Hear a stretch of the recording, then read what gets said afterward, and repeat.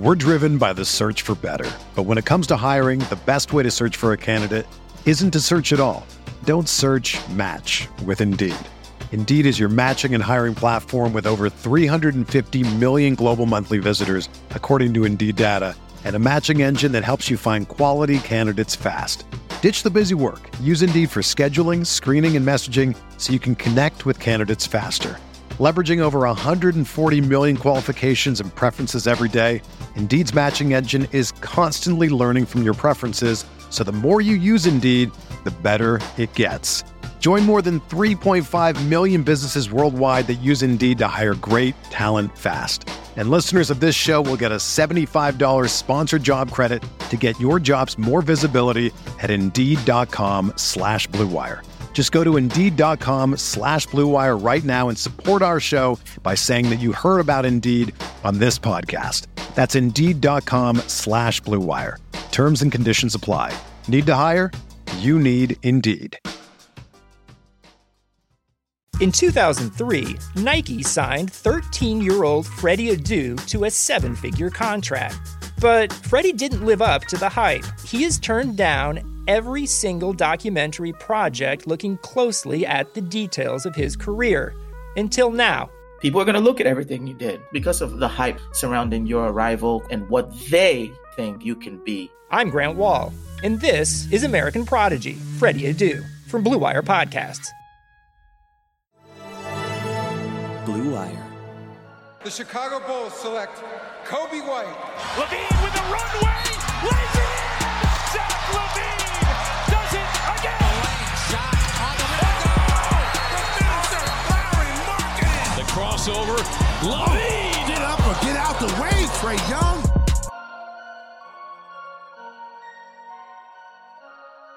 Welcome to Cash Considerations, a Chicago Bulls podcast. We're brought to you by the Blue Wire Network. We're brought to you by Indeed and Bet Online. I'm Ricky O'Donnell. I'm here as always with Jason Pat. Jason, the Bulls, we can now say, are back. They are back. Last week was media week. Usually it's just media day, but with these unique situation we're still in with the pandemic and all that, it was media week where just all the players, coaches, and AK talked on the first day, just did their Zoom calls and all that. So a lot of stuff happened, obviously. I guess we could go back to the very beginning again. Just a lot of content to go back to. And AK talked on the first day, and I don't think he's talked since, but naturally he just kind of gave a state of what's going on and talked about the offseason, which we've obviously talked a bit about the quiet offseason. Where basically they drafted Patrick Williams, they added Garrett Temple, they added a few other lesser guys, Devin Dotson, Noah Vonleh, Zach Farrell Jr. They just signed a 20th man to their roster. Shimi Shitu, I'm not totally sure, but they have a full roster now, but very, very few moves. So AK just kind of came out and basically said nothing interesting, which is not a surprise. Like, it did not surprise me at all. Let me just pull up some of the stuff that he said. Our guy Matt at Bloggable, I know, has been a little consternation there about this quiet offseason and some of AK's comments just about the quiet offseason. He talked about how we're pretty happy with the roster that we had, and we didn't have a lot of wiggle room with the salary cap, so we're going to look at our roster and evaluate, see what our long-term goals, which is kind of, I mean, obviously that's kind of been stuff we've been talking about, how we didn't expect much to happen. They basically are going into this with an evaluation, banking on player development. I wrote something at Forbes about that last week. Just classic exec speak after a very quiet offseason. It's basically what you would expect. And like I said, Matt was not happy. I know other people not happy with the lack of moves. We've talked about this, how we thought that they could have done more. And that since we have talked, they've added a 20th player to the roster, but I mean, that's a guy that's not going to make the team. They have not made any other moves. So this basically seems like the roster they're going with. AK seems to be pretty happy with this roster. Maybe he's lying. Maybe he's bullshitting. Maybe it's typical just front office, like I said, exec stuff. But I really just can't look that much into it. I always take the media day kind of stuff with a grain of salt anyways. I know we got so used to Garpax just giving us a whole bunch of bullshit. And honestly, this probably was not that much different. But being the start of a new regime and just given the situation they were in, it does not really bother me that much at all that he basically said nothing and said nothing of consequence at all. So does that upset you at all? Just kind of saying that, he's fine with what's going on. I'm just assuming it's like kind of a whatever, it's throwaway stuff. Yeah, I thought that there were some positive takeaways from Media Day, and we're going to get into those on the rest of this episode. But, you can start with the team acknowledging that they're not just going to be straight up blitzing ball handlers anymore defensively. How Donovan talked about letting Wendell Carter flesh out his perimeter skill set offensively, I thought was really promising and everything we had been hoping to see the last 2 seasons. All indications are that Kobe White's going to be the starting point guard. We can dive more into that. But I did think there were some positive signs. Outside of AK. Like I said, AK was just boring and lame, but there definitely was other interesting stuff there with Donovan as well. Just Donovan sounding actually like a real coach and competent. Like, so we'll talk about more about some of the stuff that he said and he's implementing in a bit. But just after AK was boring and all that, and then Donovan talked, and he just actually sounded like a professional coach, and it's just nice to have that instead of a just total buffoon like Jim Boylan. Yeah, absolutely. I think that this is the only substantial move the Bulls made. They're basically saying, well, we had the worst head coach in the league last year, so even if we get back to just average coaching, we think that will help us both build back the value of our own guys and evaluate our own guys. Now, of course, the Bulls never should have been in this situation. It's absolutely ridiculous that this is where they're at after 3 years of a rebuild, right? That you still don't feel confidence in evaluating your own guys. Now they're at least bringing in Karnisovas and Eversley to do it. They didn't make any, quick changes or substantial changes to the foundation of the roster in their first offseason, like some of the other new executives around the league. Obviously, I think they will have to do it moving forward. But what we basically have going into this bowl season is a year where not much has changed from last year's preseason mindset, where you're kind of well, let's see how the young guys develop. We have Otto Porter in the mix. Well, my expectations for Otto Porter have taken a nosedive from this time last year, where I thought he was the best player on the team, to this year. You see videos of him partying in the time of COVID. There were some videos circulating on Twitter of him in practice getting blown by off the dribble from Patrick Williams. So you got to wonder if Otto's in shape, if Otto's ready to go, especially in a shortened season that's going to happen in a condensed time frame. He claims he is 72 games in. Yeah, well, we'll see, because he should be the best player on the team. He should be the one guy on the team who contenders could really benefit from having. Right? Yeah, he's kind of just like a glue guy who can that's when they traded for him, we thought, the Bulls needed a small forward, and he was just kind of a glue guy who could bring their they have a nice front court, the young front court, and you have Zach LaVine in the backcourt. And we thought that Otto Porter, they needed that small forward, that he could just kind of be the glue that brings it together as a legit 3-and-D guy. We know that he's when he's healthy, he's a really good shooter. When the Athletic did those tiers earlier in the offseason, Otto Porter graded out really well, basically the best on the Bulls, like you said, in terms of impact stats. When he's healthy, he can be pretty good and an actual impactful player. So, but just the health reasons and this other stuff you mentioned with the off court stuff, it's hard to have the faith in him right now. So yeah, basically the hope for the Bulls this year is that with a significantly better coach, and then you gotta think that they're trying to stay healthy, right? They finally made some changes to the training staff. They were one of the top 5 most injured teams in the league last year, I think, in terms of games lost. So obviously, they lost so much time from so many key pieces last year that they felt they couldn't make any final evaluations on the roster. So now you have a new front office, and Karnisovas and Eversley certainly aren't tipping their hand very much. I feel like that's been a theme throughout the time that they've been in charge. But we are starting to learn a little bit more of just where this season's going to be different in terms of approach.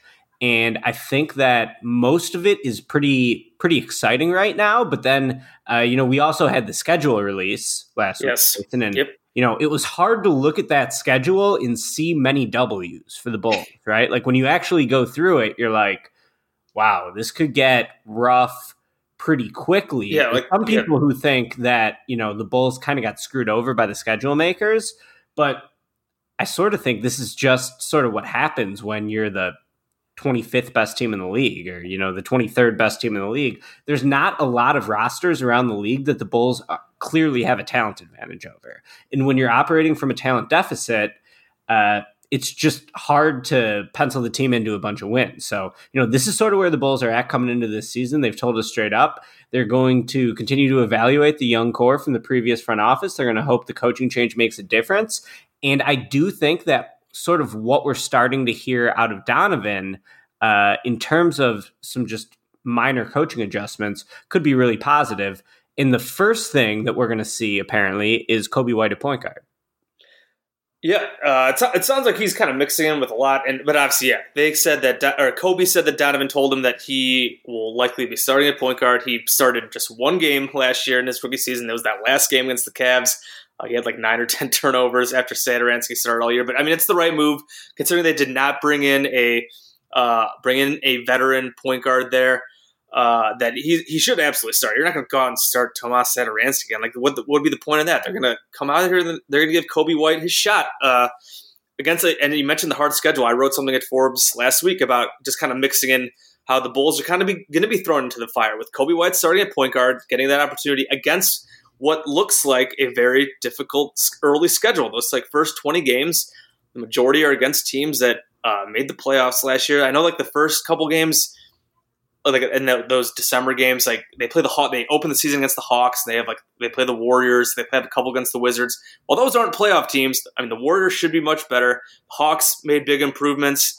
The Wizards just traded for Russell Westbrook, and while I don't know how much that moves the needle, like in terms of them being a contender, I think the Wizards that probably makes them a legit playoff team. At least in the regular season, Russ is still a very good regular season player. So, and then I think the other game was the Pacers. And then if you look at January, the schedule is pretty brutal. They go out west. They got the Lakers a couple times. They got the Blazers a couple times. I think the Celtics a couple times. Like the few games they have against bad teams, like the Thunder, like that's a winnable game. The Kings, but that's on the second of a back-to-back. So just a bunch of tough games in those first couple months, those first 20 games. Like you said, like hard to pencil in a lot of wins, but I like it. I like the fact that Coby White and just the team in general is going to be thrown into the fire so we can really see what they have. And we talk about a season of evaluation. Let's see what they have against these good teams instead of like crap teams. I know they finally play like the Knicks a couple times in I think February, but like between like the Knicks, Cavs, Pistons, like those are the really bad teams we're looking at this year, especially in the East.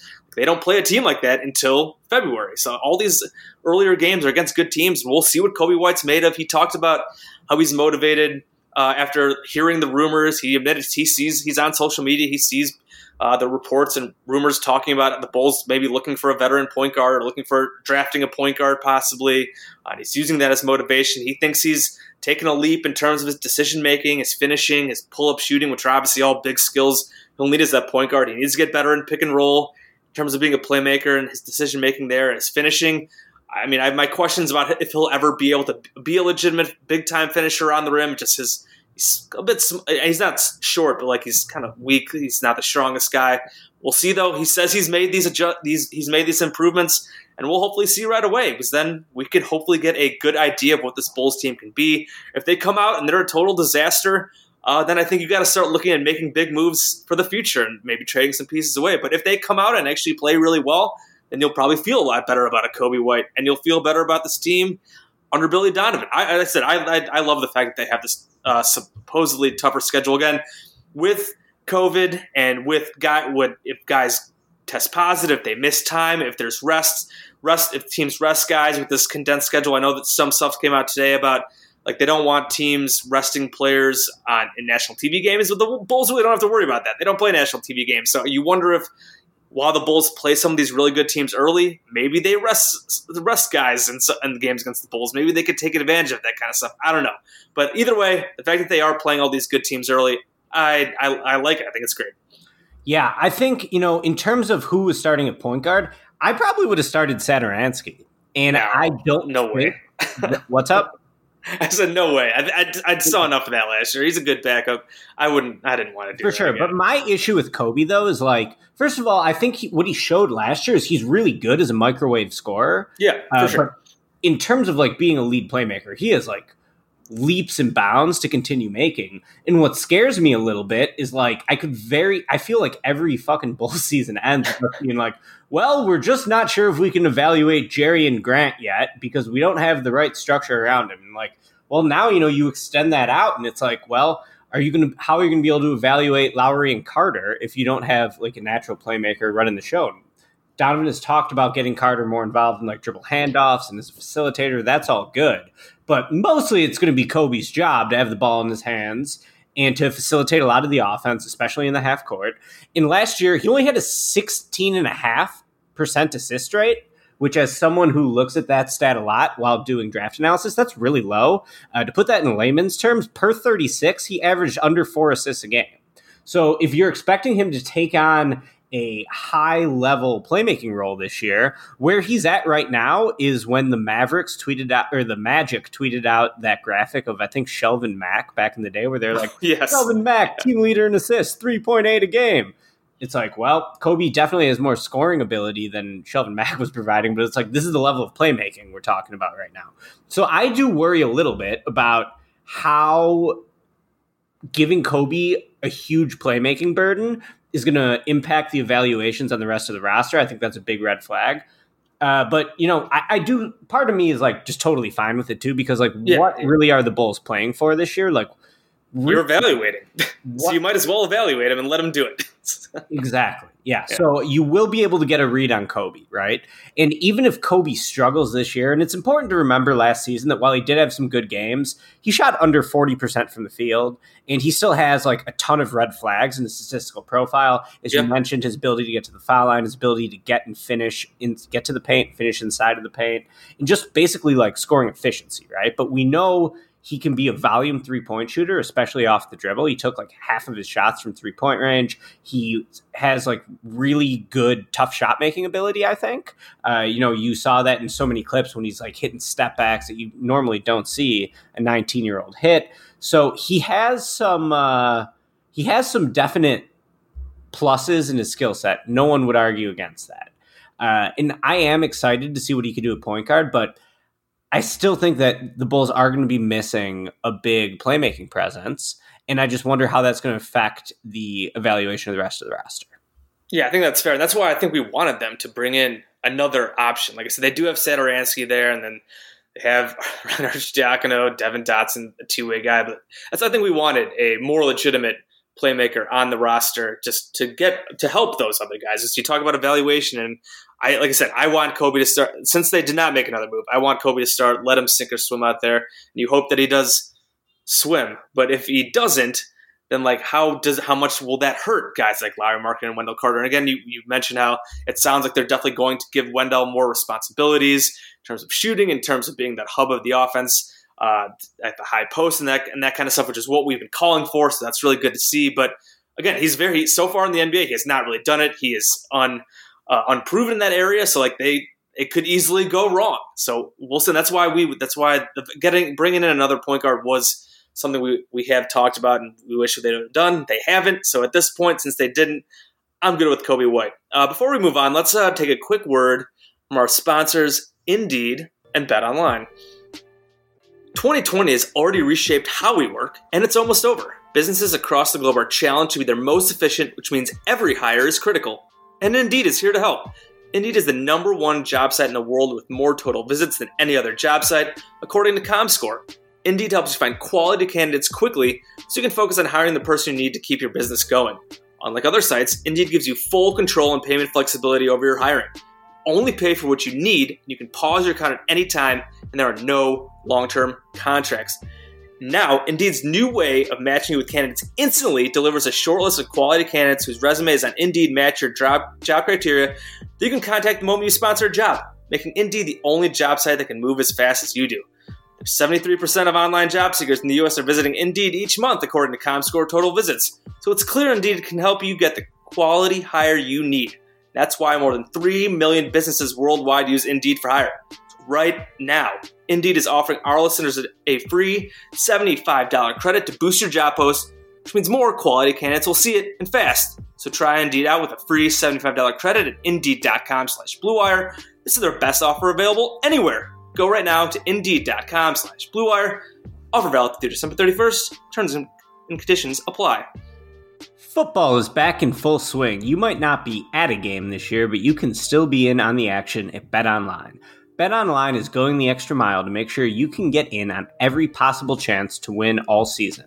From game spreads and totals to team, player, and coaching props, BetOnline gives you more options to wager than anywhere else. You can get in on their season bonuses right now and start off wagering on a variety of bets throughout the football landscape. Head to BetOnline today and take advantage of all their great sign-up bonuses. Don't forget to use the promo code BLUEWIRE at betonline.ag. That's Blue Wire, all one word. BetOnline, your online sportsbook experts. We are back. Cash Considerations, a Chicago Bulls podcast, going over the last week of Bulls basketball. They're back in training camp. They just had their media week, so we've learned quite a bit about how the Bulls are going to approach the season. We obviously knew this was going to be an evaluation season, as we talked about. And we talked about Kobe White being the starting point guard. Now, I guess talking about some of the strategy, some of the defensive schemes, some changes from last year. You kind of mentioned this at the top of the podcast about how the Bulls defense, while it was actually statistically decent last season, I believe they ranked around the top 10 under Jim Boylan. There was a lot of consternation out there about the Bulls defense last season because of the crazy blitzing that they always did on pick and rolls. They blitzed, I believe, something like 3 times more than the second place team, just insane amount. It was super gimmicky. It forced a lot of turnovers. It did work in certain situations, especially early in games, especially against bad teams. But as games went on, as teams made adjustments, and as teams got better, and as the Bulls had suffered some injuries to key guys like Chris Dunn and Wendell, that defense just fell apart all the time, and it fell apart late in crunch time, late in games, which makes sense. You're blitzing so much on defense, it's going to get you tired. Rob Schaefer at NBC Sports Chicago did a great breakdown about this, and I kind of followed up on him, something over at Bloggable, just about the blitzing defense and how Billy Donovan is going to move away a bit from that. Daniel Gafford kind of broke the news over the weekend about it, how they're going to go to a more drop coverage conservative, which just makes a lot of sense. That doesn't mean they're not going to be blitzing at all. Like, it's obviously makes sense. They have some guys who can run that kind of defense. Like, you can do it with Wendell, you can do it with Daniel Gafford, but going to the more conservative drop defense, which is what Donovan did a bit more with, like, Steven Adams at center, just makes a lot of sense. It'll hopefully help the team in crunch time. It'll hopefully keep them a bit more fresh. I know Zach LaVine had a quote just kind of talking about how it should help them with the fatigue factor, because he mentioned specifically how that hurt them late in games, how they were kind of tired from running that defense. And just, like I said, it was kind of a gimmick.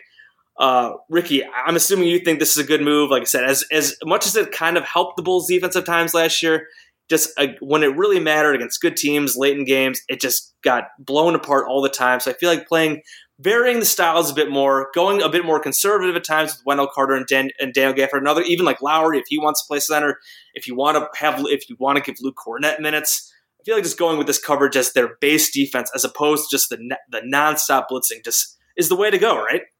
Yeah, absolutely. And you mentioned Rob's article on NBC Sports Chicago. That was a really great breakdown of how the Bulls used the blitz last year, when it was effective, and when other teams were really able to take advantage of it. And yeah, he had a stat in there that the Bulls used the blitz 3 times more than the second place team in the league. So that was absolutely the foundation of the Bulls defense last year. And to me, it's really promising that Donovan immediately identified the need to switch up pick and roll coverages. And I feel like we see this in the playoffs when the games get really high level every year, is that you need to have a team that can play a variety of pick and roll coverages.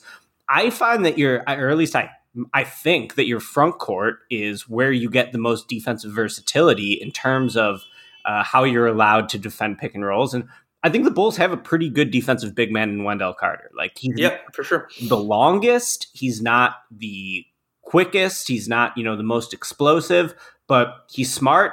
He has great instincts. He's disciplined. So Carter is already, when the Bulls took Carter, I really liked the pick at the time, and I think he's lived up to my expectations on the defensive end or surpassed them. There's typically a really steep learning curve for a young big man entering the league, and he's picked that up defensively, no doubt.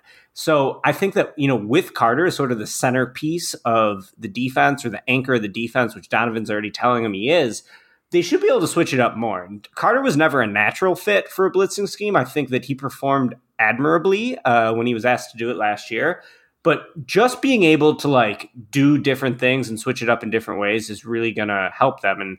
And, as Rob pointed out, while their blitzing scheme got them a ton of turnovers and the Bulls led the entire league in points off turnovers, it was the most in 8 years compared to the rest of the league. They just gave up too many corner threes and too many shots at the rim. So really it was just a high risk, high reward defense. Going to more of a conservative approach, which is just the most sensible approach, playing drop coverage. You're going to have your defensive center at the rim now. So I think, Carter's going to get more block opportunities. I would expect you to see Carter's rim protection statistics, his block stats go way up this year. And also it could help about rebounding. Rebounding. You pointed that out at Bloggable. You also wrote about the blitzing scheme. And the Bulls were not a very good defensive rebounding team last year, oftentimes because their bigs were left out on the perimeter by the time a shot was going up. So I think that this should have a huge effect on the Bulls. It's a no-brainer to do. It's exciting about Donovan. And I'm still sort of stuck in the same place where I'm it's great that we're going to this sensible scheme, but this should not represent such huge progress. Just because this should have been the baseline from the beginning. So, for so many reasons, Jason, it's just last year was really a lost year, but I guess it did cost Scar Foreman his job at least. So. Yeah, literally the only, in terms of player development, it basically was a lost season. The Boylan's defense helped Chris Dunn get his contract from the Hawks, and Shaq Harrison hasn't signed his new contract yet, but it basically helped those two guys. Like I said, they forced a lot of turnovers. This might be a situation where I don't know if the Bulls overall defensive rating will be that much better. Hopefully it's around the same, but I just feel when it actually matters, it'll just be a more consistent base of against good teams that can rely on it more and just being a bit more versatile and a bit more flexible. Because we just, even though their overall numbers were defensive numbers were pretty good, just because I think they were able to bum slay with all those turnovers forced. And even against good teams, sometimes they're able to force a lot of turnovers and early in games and kind of shut them down. But I think just having a more consistent and stable base is something that they just bank on more often. Because again, once teams figured out the trapping stuff and were able to and play good passing teams, once they figure that out, you mentioned, the shots at the rim and corner threes, you make the right pass, you're getting a great look against that Bulls defense. So now hopefully, when it matters against good teams, and especially again in crunch time as well, I mentioned how they have literally the worst crunch time defensive rating in the NBA last year, that they'll be just more disciplined. They won't be scrambling as much in those situations, and that'll help them win games. Was that they can get more stops in close games. They were in a lot of close games last year, and they lost a lot of games that were in considered clutch situations. Just 5 points in the last 4 minutes, 5 points in the last 5 minutes of OT, fourth quarter in OT. Maybe they can actually get more stops. That could flip them the other way. They're not playing crazy blitz defense. Maybe that helps their crunch time offense, which I know also was not very good. And the offense in general was a huge problem.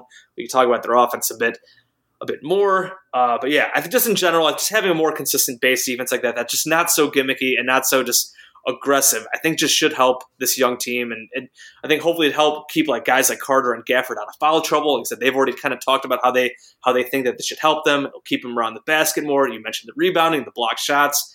Just hopefully it should be a big impact on this team, just a more consistent, stable defense. Yeah, totally agree. I think that, it's so funny. You pointed this out. I didn't even realize that the Bulls ended the year number 9 defensively in defensive rating. Yeah. But, we had been talking about for the entire year just how brutal they were in third quarters coming out of halftime, because teams would see, how the Bulls were playing them, adjust very quickly, and a heady point guard or just a good facilitating big man would slip the screen, and suddenly the Bulls would be at a disadvantage. And, as long as you could keep the turnovers to a minimum, teams were just picking apart the Bulls. And what I thought was really wild was they were basically the worst team in the league at clutch defense. Yeah. So all of this should be corrected. Now you can talk about, will some of the changes they make to the training staff, or will just better luck help them just stay healthier. So if you could have more availability, which is what Wendell Carter talked about quite a bit during media week, he said that, his goal is to be there, be on the floor for all 72 games. Obviously, he's battled a lot of injury problems each of his first 2 years in the league. If you squint your eyes a little bit, you can see some silver linings, despite the fact that they didn't make any structural changes to the roster. So it's media week. This is when we always talk ourselves into everything. Yeah. I still don't think the Bulls are a very good team, and I think looking at the schedule really sort of cements it. It does. But these are positive changes, so we should at least acknowledge them as positive changes. Yeah, and then like I mentioned, the offense, like that's going to have to be like we talk about the defense, and like I think these changes should help defensively, and hopefully they change offensively. Offensively, they were 29th in the NBA last year. For like this talk about all the young talent the Bulls have, their offense was a fucking joke last season. 29th, only better than the Golden State Warriors, who basically did not have Steph Curry, did not have Klay Thompson, and like it was just, and basically the rest of the roster just was not very good. So the Bulls, like as good as like a season that Zach LaVine had, and as fun as like Kobe was at times with his shooting, like the offense was a complete trash fire. That has to get a lot better. Like if they're gonna be in contention for a playoff spot or in the play-in tournament, at least like that offense has to come up into at least probably into the like no worse than like the early 20s in like offensive rating. Maybe they can get into the top 20 at least. Like I'm not asking them to all of a sudden become an elite offense. And I know they're talking about how the changes, like there's more ball. I mean, it's this, you hear that stuff all the time. We're running more, we're shooting more threes, like we're moving the ball more with Billy Donovan, which I'm sure they are. I'm sure that's more ideal. I would bet actually there'll probably be some more mid-range shots in with Billy Donovan, because we saw him with Chris Paul, and that was a talking point when they hired him, and he was talking about analytics and all that, and like letting guys like Kobe and Zach maybe shoot a few more mid-range shots, because under Boylen's offense, they were like, and even Lowry as well, they were talking, I mean, it was like just no mid-range shots at all. I think there's a balance that they could find there. Just in general, though, the offense just has to be a lot better. And that kind of also goes back to Kobe White him taking over as the lead point guard. If Kobe White can develop as that lead guy and that lead playmaker, the offense should be better. So a lot of that probably is up to him. Some of it's going to be up to Lowry bouncing back. He's got to shoot better. We need to see him shoot better than league average from three. Like it'd be really nice to get him up to 37, 38%. I think we know what we're going to get from Zach. I don't know if he's got another jump in him, but I mean, we'll get 25 a game again, probably from him. I mean, maybe not as much. Maybe they'll try to spread the scoring out a bit more. I don't know. Kobe will try to score more if we try to get Lowry more and Wendell involved more.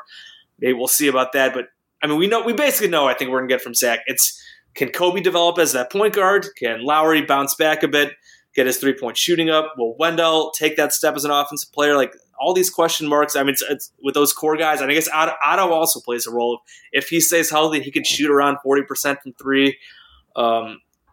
We'll see. Like I said, as much as we like to talk about that blitzing defense and how annoying that was, like the offense was the biggest problem last season. So is there anything you're looking for out of this offense, outside, not including Kobe White since we talked about him, anything else you'd like to see that could help this offense make a big jump? Well, what I think is interesting is like they scored so much off turnovers last year, like historically high, best in the league, best in the league over 7 or 8 seasons, and their offense still finished 29th. Yeah. So now you're not relying on your defense to give you offense as often. So what does that look like? But I do think that like just taking away zeros on offense, like honestly, Chris Dunn and to a lesser extent, Shaq Harrison should be a big boost. I think that availability really comes into this because when Otto went down last year, the Bulls had no one else who could measure up to what he could give them on the wing. And, I think that that's sort of where this year gets interesting, kind of, is like, can the vision of, the core that Garpak's been building up, can they do anything on offense? Because we didn't see it under Boylen whatsoever. And Boylen felt like they had to alter the defensive strategies to sell out so hard to try to manufacture a little offense because they couldn't get it in the half court. So any improvement the Bulls can make in terms of their half court offense is going to be absolutely welcome. I thought that, running it through Carter and trying to give Carter belief in his own perimeter game was probably the best way to do it. You could say the same thing about Lowry too. Obviously Lowry didn't like the way he was being used last year. And if you look at all the quotes from LaVine, from Lowry, from Daniel Gafford, you can just tell that no one on this team was happy with the schemes last year. So even though they all said the right thing and they seem like they played relatively hard for Jim Boylen, I don't think effort was really the problem. But these are also smart guys who have been playing basketball their whole lives, have been going against the best players in the world as pros, and who know what effective strategy and tactics looks like and what it doesn't look like. And they all knew that last year they're playing at a deficit because of how Boylen was coaching the team. So I think that, I don't think that Billy Donovan should really be viewed as like a total savior, just because I don't think anyone really viewed him. I guess, last season he did do really well with the Thunder. There's no doubt about that when he had Chris Paul. But it's like the bar is just so low. Right, yeah. So, yeah. I was going to say, I do think it is dangerous to just assume that the Boylen to Donovan jump means like the Bulls are all of a sudden going to be like good. Like this roster still just has totally unproven for the most part in terms of like a collective having success as a unit. Some of these guys, Zach LaVine has great individual stats. He has never been on a team that's even sniffed the playoffs. Like Kobe White's a fun scorer, but as like a team impact winner, like we haven't seen it. Lauri Markkanen, same way, and he was obviously had a down year last year. Wendell Carter hasn't either. Like he's been some nice defensive showings at times, but like his offense hasn't come around. So like while like a lot of intriguing individual parts by itself, like they haven't been able to come together. We're hoping that Billy Donovan can help bring that out of them, but I think it is dangerous to assume, as bad as Boylen was, that just going from Boylen to Donovan means like the Bulls are ready to take some huge jump. They could. I'm not gonna rule it out, but I think you can't assume that for sure. Yeah. I'm glad you brought up the comments about how just like the guys just like clearly like about Boylen, about just the last regime in general. I know Zach on that first day of media week or whatever had the comment about like how he just likes how he's able to like talk to this new staff and the new front office and just like talk every day and like how they're willing to listen and like take ideas. Zach was like, that really wasn't the case with the last like group here. Like just clearly a jab at the last regime. Whether Boylen, whether it's the front office, just the stubbornness. I think the stubbornness with the front office, the stubbornness with Jim Boylen was just obviously evident from everything we saw there. So Zach clearly noticing how they're just a bit more willing to collaborate. They're open. We've heard like you mentioned, like Lowry has talked about how he likes how these like. They're open, like Billy Donovan talking, like asking him where he likes the ball. We've heard that from other guys as well. So it's nice to hear that. Just the more collaborative environment, more flexibility. I think that should definitely help. Again, I don't want to say it's definitely going to like lead to like a huge jump, but it does seem like it should at least hopefully unlock some of the skills that these guys supposedly have. Well, again, whether that actually translates to a lot of wins, it'll be tough early on, but maybe it will.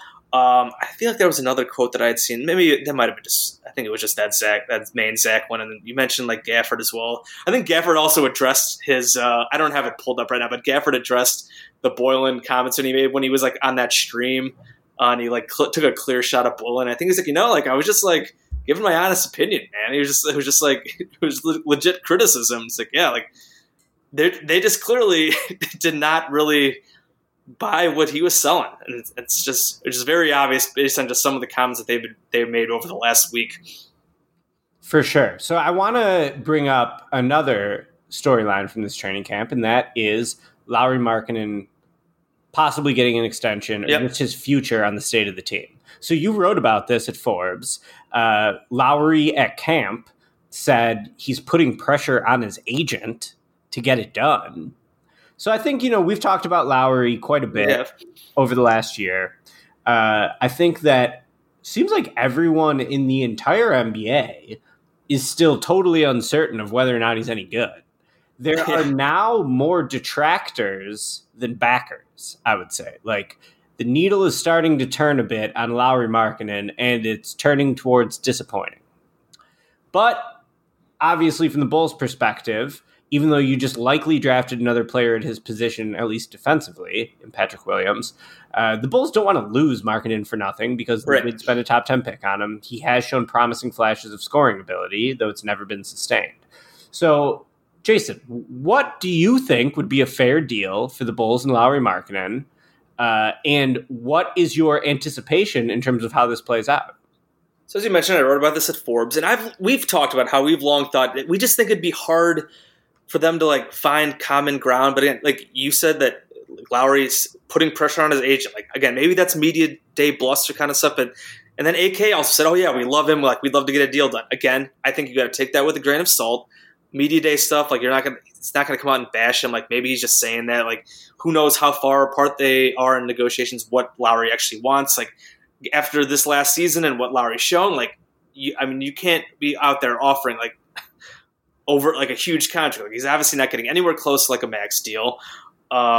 So like what I wrote in that article was like, you look at some of the other contracts around the league for, I know KC did this as well. He's like been bringing up Davis Bertans signing 5-year, $80 million. So that's $16 million a year for a guy who's one of the best shooters in the NBA. And there was this conversation was also happening in the bloggable comments, kind of like comparing Bertans and Markkanen. And like, you're like in a vacuum, like, especially with where the Bulls are, like, yeah, you're probably like taking Lauri Markkanen for the long haul, but Bertans at least has an elite NBA skill. We have not seen that from Lowry. He's like hasn't really proven that he's really any good at anything in the NBA outside of free throw shooting. Like, he's been an average 3-point shooter. He's an okay rebounder. He's a passable defender, I guess. He doesn't really score inside that well. Like, we just did not see the aggressiveness. Like, we've seen it at times. Like, we always point to the 25 and 12 or whatever he had that February. Like, I think a lot of people still kind of hang their head on that being like his ceiling and that he can do that. Like, I mean, there's no evidence he can do that over a full season and hold up. Like, there's not at all.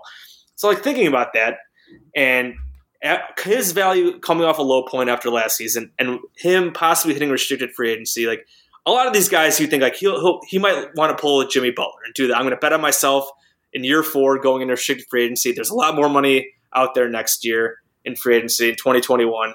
All it takes is one team to give him some massive offer in free agencies. That's why I've always thought that the Bulls and him just aren't going to come to agreement.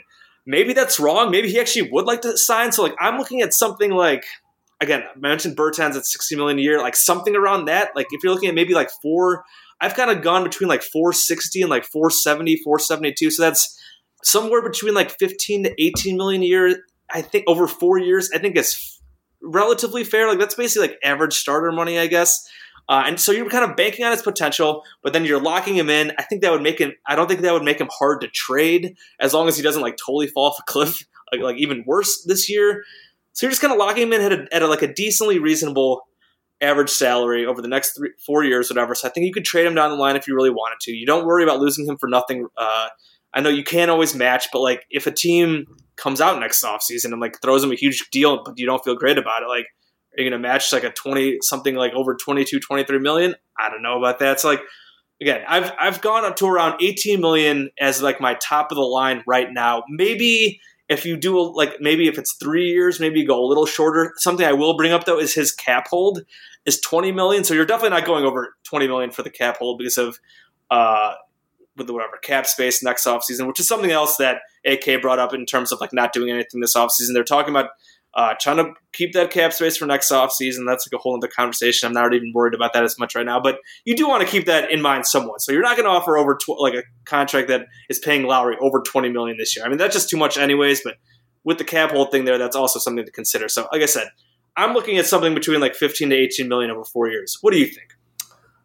Man, it's a really tough decision for the franchise because I agree. Sort of the momentum of Lowry's developmental arc has really kind of started to dissipate. And now it's like, is this guy even any good? And while I do think you would probably be able to move him, you don't want to give him like a terrible albatross contract. Right. Yeah. Agreed. So I don't know. Like I thought what probably would have been the best move is to see what his market was like this offseason and to flip him. So maybe the Bulls did poke around on his market and maybe they found out that, there wasn't anything that they thought would count as good value for him.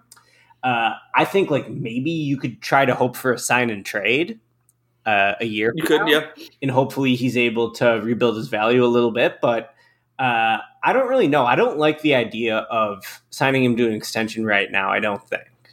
I think that's totally fair. Yeah, I mean, I like I said, when I was writing that thing, I was kind of going back for I was even questioning whether I wanted to go up to like 18. Like I think if you sign him to like 4, like that low end, like 460 right now and 15 million a year, I think that's totally fine. You bank on the potential a bit. It's not like a huge deal. I mean, like I said, 15 million a year is kind of just like a whatever kind of. The salary cap will be going up a bit, even with all the stuff that's been going on. So like, I don't think that's terrible. Once you start getting up to whatever, like I said, 18, anything higher than that, then you really just start like he just has not shown enough. Like, I know there's some fan, like I said, I think some fans are, because I had some people in my mentions like telling, oh, you give him like over $20 million a year on extension. It's like, he just has not shown that he deserves any of that. Like, if he comes out and like play and pulls a Jimmy Butler and plays his ass off, and like I said, he's not going to be as good as Jimmy Butler was in that year 4, but like if he comes out and does something similar and just like takes a legitimate leap, like sure, I'll gladly possibly sign him to whatever he wants. Not like a max, but like I'll pay him a lot more and feel a lot better about it. But like right now, are you really banking on that? Like I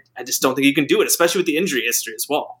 All right, well, just wrapping up here, there was one other little piece of news that's come out with the Bulls recently, and it's not really news per se, but they are having new City Edition jerseys. We've seen them for a couple weeks at this point, at least. They're modeled after the marquee at the Chicago Theater. So, like architecture, I think, was like the inspiration, like Chicago architecture, I believe. Something like that. Yeah, and the Chicago Theater stuff as well. But yeah. Give me a school letter grade on this jersey. Oh, man. So when I first saw it, I was like not impressed at all. I think it's fine. I'd probably say maybe like a B minus, C plus. Like I don't love it. I don't hate it. There's some of these City jerseys that are absolutely fucking terrible, and I don't even know how many are actually I would consider that good. I'd have to like go look at a full list. Like so I wouldn't consider this one good. I don't think it's bad. Like I said, there are some real bad ones. I think it's fine. Like I said, B minus, C plus. I guess I appreciate that they tried something different. They've done a lot of stuff with like the Chicago flag stuff, and they tried something different this year. So I appreciate that. Like. It's a black jersey and there's like the gold and the red. So like I appreciate the effort to try something different. I don't think it's heinous or anything like that. I don't love it. Yeah. So like whatever, C plus, B minus, I think. How about you? Yeah, I was going to say the same thing. I thought you would go higher than me. You bought a Lowry jersey of the first City Edition jersey, right? I did. You've mentioned. Yeah, that was the black one, with the Chicago flag on the front. I do like black jerseys in general. So like, the fact that this one was black with the gold and red, like I kind of like that, and like the font is fine. Like it doesn't really like stand out that much. Like I did really like that black, like the Lowry one I have with the city with the flag. I thought that was really cool. And then they did like the white one, which I did not. The white jerseys in general, just not really my thing. I don't even remember what else. Did they do a blue one too? Which I didn't love that one as much either. It's just because blue is just like so different than what Bulls are. I think black. I think red. So at least like this one kind of goes to that a bit. So like I said, yeah, I don't love it, but I like that other one with the one that I have, the flag one, a little bit better. But this one it's not too bad. I think it's grown on me at least a little bit since I first saw it, but still don't totally love it. Well, at least they're not rocking the sleeved Christmas jerseys anymore. Oh God. That like gray is the worst jersey in Bulls history, I think. Yeah, those were brutal. Are there any of these City Edition jerseys that you really do like? Like I said, I have to look at them again. Memphis is sick. They're good. I think the Hornets have a pretty good one with their Buzz City.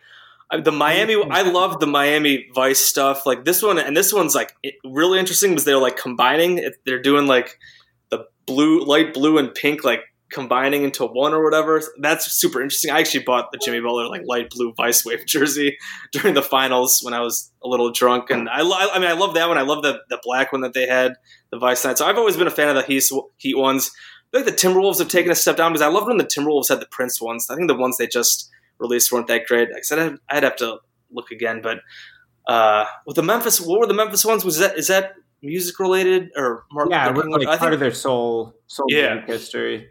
Yeah, it was the Hawks that I think had MLK inspired ones. That one's also awesome. Yeah, there's like half of them are really good, or not half of them, but a few of them are really good, and then some of them are just brutally bad. Yeah. So the Bulls are kind of in the middle. Yeah, I would agree. Which it sounds about right for where this franchise is at right now. Actually, let's finish up with something else. James Harden stuff, absolutely fucking bonkers. He is not reported to Houston yet. He has been seen. He was like last week. He was celebrating in Atlanta for I believe it was little baby's birthday, and then like over the last couple of days, he was in Vegas. There have been Instagram posts with him, and like today, it came out that they don't know when he's coming in. It's just been really goofy as hell. Like it seems like he's blatantly trying to force a trade. I know we know that he supposedly wants to go to the Nets. Like I'm not really sure what the Rockets are going to do. Like I feel bad for Steven Silas. the new head coach there, and they just traded they made the Russ and John Wall trade, and there were the rumors that came out that Harden wanted John Wall, that he preferred to play with John Wall over Russ at this point, but now he's not showing up. He's out there in COVID times, fucking partying in Vegas, being goofy as hell, not showing up. So this kind of spurned over the weekend. Our guy C Red Fred did a poll about the Bulls possibly looking into a James Harden trade, and it was something like Zach LaVine, one other member of the core that you like the least, 2021 unprotected first round pick. I don't think that'd be enough for James Harden at this point. You're assuming the Rockets, unless at this point they just really would be desperate to trade him. I mean, they should hold on strong. He's still got a couple years left on his deal. I think you'd probably have to at least add a few more first round picks to that offer, but just that offer in general. And the poll, I think, was only 60-40, which I think just tells you like how much people like hate James Harden. Because if you look at that in a vacuum, like taking out Harden's just like what people think about him. Like it's Zach LaVine, who's whatever. We think he's underrated, but he's still Zach LaVine. Say it's like Zach LaVine, Lauri Markkanen, and a first round pick for James Harden. Like in a vacuum, like that should be a fucking no brainer. And like 40% of fans said no way. And like I was having a conversation with a lot of people about like that and why they wouldn't want him. So he's not a leader. Like he never wins. He's a choke artist. Well, I mean, if you look at who's actually a winner and a leader on the Bulls, nobody right now. But what would you be like? Not he's obviously not going to the Bulls. James Harden's not going to the Bulls. He'd be mad if he went to the Bulls too, and would probably just want to get traded again. What would you be comfortable giving up for James Harden? A lot, especially with 2 years left on his deal, and then he'd opt in next year. Yeah, like I would trade whatever probably to get him. And I do think that like a lot of the Harden criticism throughout his career has been overblown in terms of people, trying to blow up his playoff struggles or whatever. When if you look at his basketball reference page, his numbers in the playoffs are like absolutely amazing. He just has a few really high profile like bad botches. Like the finals with the Thunder, he was bad, but he was like 21. And then like that Spurs game where they lost without Kawhi, they got smoked. Like that was bad. And then, 0 for 27 when they blew the Warriors series, but that's still the fucking Kevin Durant Warriors. So like it's people like you say always, like I said, he's a choke artist. Like, yeah, he's had some bad games. Like he's not a winner. It's like who on the Bulls is a winner? Like no one. Like he'd be obviously immediately your best player by miles and miles. He's still the one of the best scorers in the league, if not the best. So like. Yeah, and just the whole you can't win a championship with him. Like who on the like roster? Who on the like you expect to win with this core on the Bulls? Like, and even then, like you have all these core guys. Like say you trade maybe 2 of them, 3 of them, maybe another pick or 2. You still have a couple left over, and some other decent parts. Like I feel like if you made that trade that Fred like offered, whatever Lowry first round pick, say it was Lowry, Zach first round pick, and then a couple more first round picks, maybe some pick swaps. If you're still left over with whatever Kobe White, Adam Porter, Wendell Carter, Patrick Williams, maybe one of those guys is involved as well. I don't know. I mean, that's a team that's probably winning in like a regular 82 game season, probably 50 plus games, and could be a conference finals team. I mean, and then you're maybe one move away from being a legit title contender. Like, so like as much as I like to clown Harden, and obviously like all the strip club stuff and all this goofiness he's pulling like is ridiculous, and it's making people hate him even more. And I'm curious to see what the league does and what the Rockets do if they punish him at all for that. But like, if you got him and like he was actually happy, like I do wonder how much he just hates playing for the Rockets now and like playing for Tillman Fertitta. Like there's rumors out there that he hates Tillman and his cheap ass. I know like there was I think Rohan Ned Carney from Sports Illustrated put out something today that he views the Rockets as the Knicks of the South and the culture is toxic.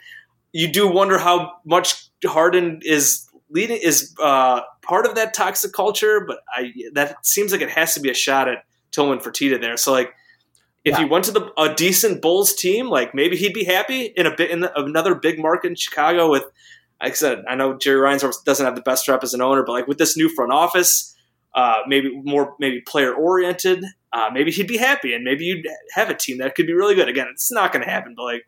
I would definitely for sure be willing to still give up a lot for James Harden. Yeah, my only point that I was going to say is that like I think a lot of the criticism that he has been getting throughout his career has been mostly overblown. Now I think kind of fuck you, James Harden. Like what he's doing right now sucks. Oh yeah, it's terrible. It's a joke. He's totally breaking the league's protocol for how guys are supposed to quarantine before they show up to practice. So like while he should have been at the individual workouts right now, instead he's just flexing on Instagram about being out in Atlanta. That was on Friday at Lil Baby's birthday. Now last night he's in Las Vegas. And he's not quarantining at all. He's putting himself at risk, for coronavirus, but like then he's going to go put everyone else in the team at risk. Even if they do make him quarantine for a little bit, whatever, there's still a lot of people around him who are going to be at risk, right? Like, and now you got to remember the fact that the league's not doing a bubble this year. So the players are going to be traveling city to city. And if players act this recklessly and just really don't give a fuck about CDC guidelines, let alone the league rules, it's not just that games are going to get canceled. And that's basically been happening throughout college basketball. In college basketball, we just had number 1 versus number 2 canceled this weekend, Gonzaga versus Baylor. We just saw an NFL team play a game when the Broncos, with no quarterbacks, they had to play a wide receiver from the practice squad quarterback. And there was a game on a Wednesday. So it's not even just that, this could very easily, or behavior like this could impact the schedule, but it could also kill people. We're looking at Karl Towns saying he's lost 7 family members, including his mom, to the virus. So Harden is it's not just that he doesn't care about the Rockets. And personally, I don't care too much about him honoring his contract or whatever. I think that if you look at how Anthony Davis forced his way out, how Jimmy Butler forced his way out, both those guys' careers definitely improved, and they were in a position to, reach their own individual ceilings when they forced their way out of bad situations. So I'm sort of fine with that from Harden's perspective. I'm not fine with him just touring around the country partying and then expecting to show up and everyone acting like it's no big deal, especially when the league's not doing a bubble this year, which, I just saw an alert on my phone as we were starting this podcast that Draymond and James Wiseman didn't participate today in Warriors training camp. And it's and Steve Kerr was basically you could draw your own conclusions on that. I don't think we even brought this up yet. Garrett Temple is quarantining right now because he tested positive last week. The Bulls free agent signing has not been able to participate yet because he tested positive. Yeah. So typically I love Harden as a player. I legitimately think that most of the criticism he catches is overblown and that he's one of the greatest shooting guards ever, even though obviously it's not hard to build a case against him just because of his lack of championships and high level winning. But in this instance, I feel like Harden's just acting ridiculously. Yeah. It just seems if I'm the Bulls, I would still trade whatever for him. Yeah. I mean, what exactly are you giving up? I said, I do think a lot of fans still believe in the Bulls' young guys. They want to see the young guys come together as a core and get better. I get it, I understand it, but in this case, I don't think you're really giving up that much if you're trading a few young guys and some draft picks for James Harden. I know he's 31, but I think he's still got some great years left. As long as he's happy, if you make him happy, sure, do it. But again, it's not the Bulls are not trading for James Harden. If they trade for James Harden, that'd be a lot of fun and would be pretty cool for us. But I think we've gone on enough now for this. I guess just bring it full circle. The Bulls' first preseason game is against the Houston Rockets this Friday. So I'm guessing James Harden will not be there and will not be playing in that game, but the Bulls will be. Again, so that's Friday night will be their first preseason game. I believe they have. And then they have another one, I think, against the Rockets, I think, on Sunday. And then they have a couple against the Oklahoma City Thunder. And then the season starts in basically 2 weeks from now. So super exciting stuff. Ricky, any final thoughts here before we wrap up? Nah, dude. Bulls are back. They're playing a preseason game this week. Pretty great. Let's do it. So as always, for us here at Cash Considerations, shout out to the Blue Wire Network. With the NBA season back and all this stuff happening, go check out all the other great NBA pods across the network. Shout out to our sponsors, Indeed, BetOnline, and for us, Cash. Rate and review us wherever you listen to your pods. We're on Stitcher, Spotify, Apple Podcasts, Google Play. Let us know how we're doing. You know where to find us on Twitter at Bulls_J, at SB_Ricky. Let us know if there's anything you want us to talk about, how we can do anything better. So for Cash Considerations, it's been Jason and Ricky. Talk to you guys next time. Bulls are back.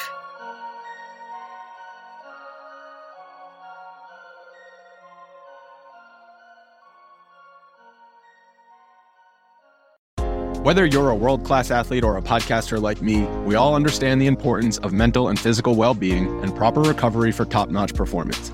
That's why I'm excited that Unified Healing is sponsoring podcasts on the Blue Wire Network. Unified Healing is a new and super innovative global network of wellness centers powered by Energy Enhancement System, or EE System. If you haven't heard of the EE System yet, then you'll want to listen up.